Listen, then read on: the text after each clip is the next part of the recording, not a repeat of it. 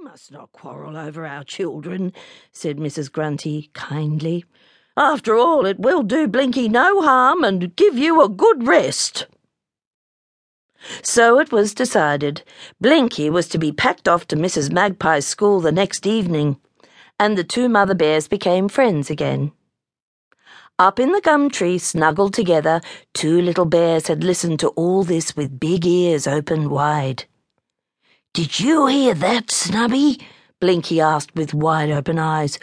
"I'm to be sent to Mrs. Magpie's." "How dreadful! She'll peck you ever so hard," Snubby whispered. "She won't, 'cause I won't go," Blinky boldly replied.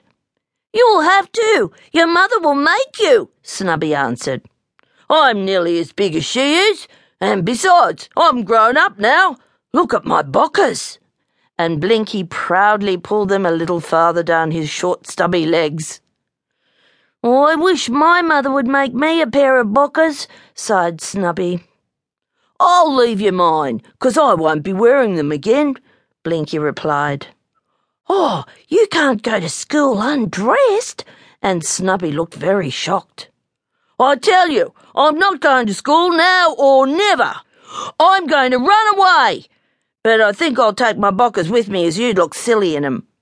With that, Blinky puffed out his tummy till a few stitches gave way. "Where are you going?" Snubby inquired in a frightened voice. "Whoa, just away, over there," and Blinky waved a little paw in all directions. "That's where the men are," Snubby whispered, holding his breath. "And adventures too," Blinky replied excitedly.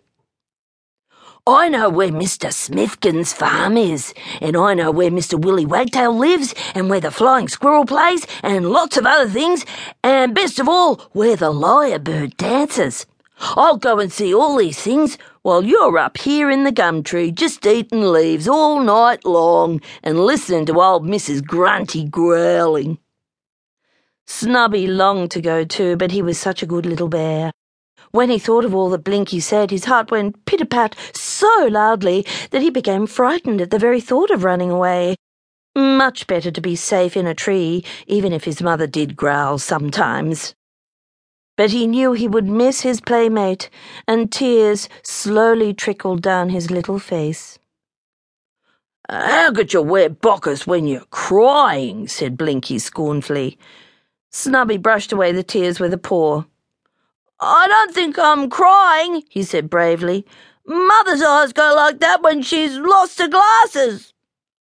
"What will you eat while you're away, and where will you sleep?"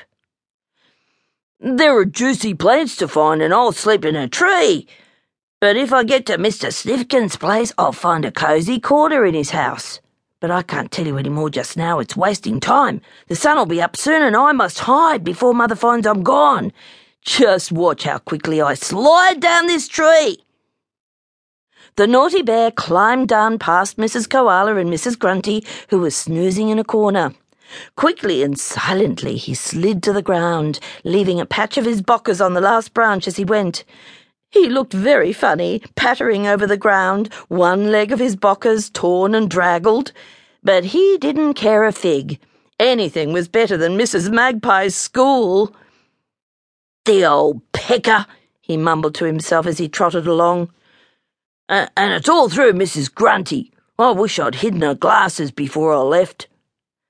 The sun peeped through the bush, warming the leaves on Blinky's pathway, and shy little lizards poked their heads out from under the stones, surprised to find a bear wandering through their bushland.